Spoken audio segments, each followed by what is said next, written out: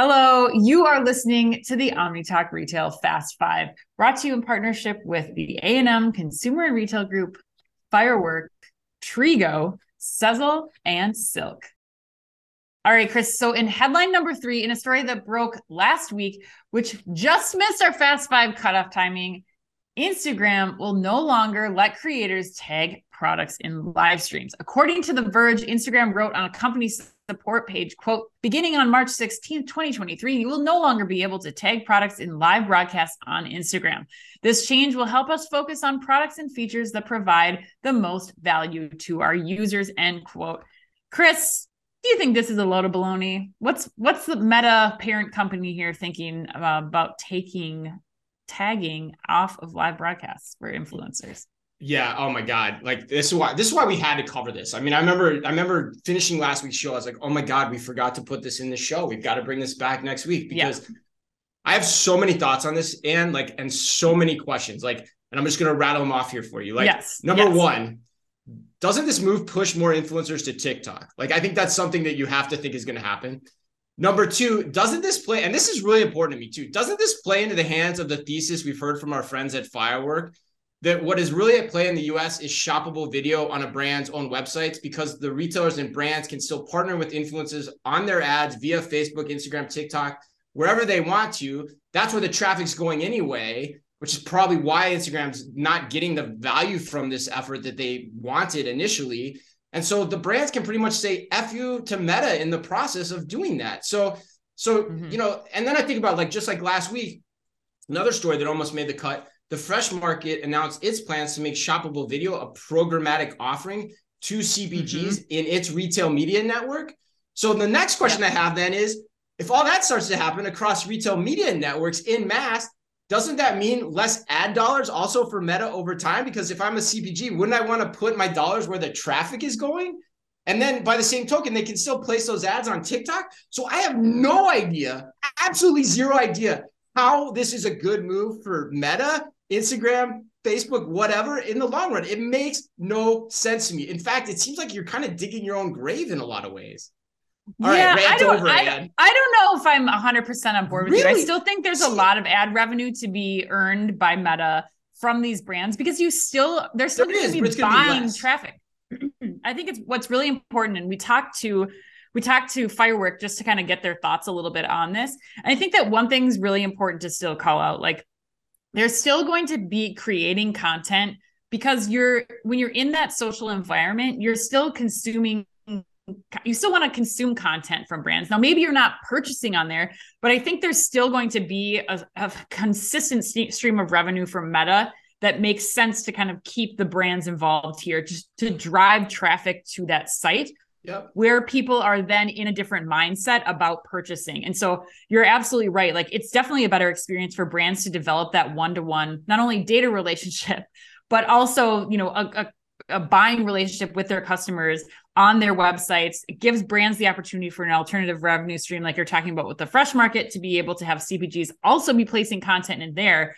I don't think it's going to go away completely from Instagram. The other thing too that this is just the devil's advocate in me that's trying to figure out what's going on here at Meta.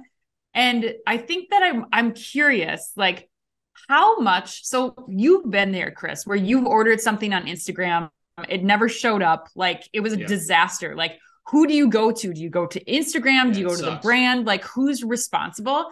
And I wonder if Instagram was pause, hold up. We need to figure things out here because consumers are not having good experiences. Once they have that bad experience the first time, they're less likely to purchase again on Instagram. So I wonder if this is something here where they're kind of trying to figure out how to actually do this successfully and create this new offering, likely in conjunction with some sort of ad buy or something that helps kind of bolster the reason behind creating this content on Instagram. But that's an interesting point. I want to spend more time on this too, real quick, because that's an interesting point. I think fundamentally what you're seeing here is Meta, Instagram, Facebook, whatever you want to call it, is basically saying we're going to do what we do well, and we haven't done this well, and so we're going to go back and focus on authentic social connections amongst people. Right. My question though is that is probably a losing financial proposition when you look at the future relative to where you were before. So my question for you, Ann, when they first announced they were getting out of commerce, and we covered this on the show like 2-3 months ago now, maybe. Yeah. You were like, not a big deal. They still have live. I think your exact words were, they still have live stream shopping. The influencers can still promote the products they want on their brands. They'll still get the influencers to the site, which will still get traffic for Instagram, and they'll get the advertising dollars. Are you rethinking that position at all anymore, given this announcement? I'm curious. No, I don't. I still think there's value. I still think there's value in influencers doing live streams, talking about a product and taking you to the brand's website. Like, I think it's all about authenticity in these situations. And if the influencers are telling people, they're driving traffic, like, come to for the drop on Tuesday at this site, we've got all these things happening. Like, I think it makes sense for them to be able to drive people who are, again, in that shopping mindset, who are ready to purchase on site, who are going to ultimately have a better shopping experience because they're participating in the live stream video on the brand site. I think that makes sense to me. There's still money to be made, maybe a little bit less, but I still think there's a lot of money to be made. Interesting. These yeah, channels. Interesting. Wow. I 100% disagree, but in the interest of time, we'll move on. I think there's less money for Instagram in that way of doing business in the long run. But all right, headline number 4. Before we get to it, though, this is the part of our podcast where we're going to tell you about another great retail conference that Ann and I are heading to this summer. I'm not singing this week. No, you're not? Why not? Oh, the OmniTalk, no. Come on. You can think of a Chicago song, because that's where we're headed, Ann. Get ready, OmniTalk fans, to experience what's next in connected commerce. The Retail Innovation Conference and Expo will feature 2 expos under one roof, 3 co-located conferences, speakers from established businesses like Walmart, General Mills, and Brookfield Properties, and fast-growing disruptors like Liquid Death, Bubble Skincare, and Wasson. That one made me work for it. And the live learning and networking event in Chicago, June 13th through 15th, will also include special programming, unique hands-on attendee experiences, and lots more.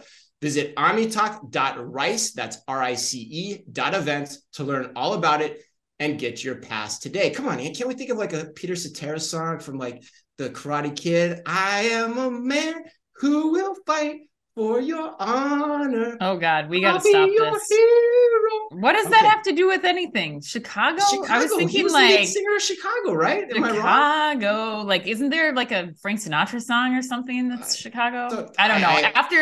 After my Aerosmith blunder earlier this week, I don't know. I don't even know if I know. Yeah, Ann tried to, for those listening, Ann tried to call me out on an Aerosmith like reference, and turns out she was incorrect. But anyway, we will move on.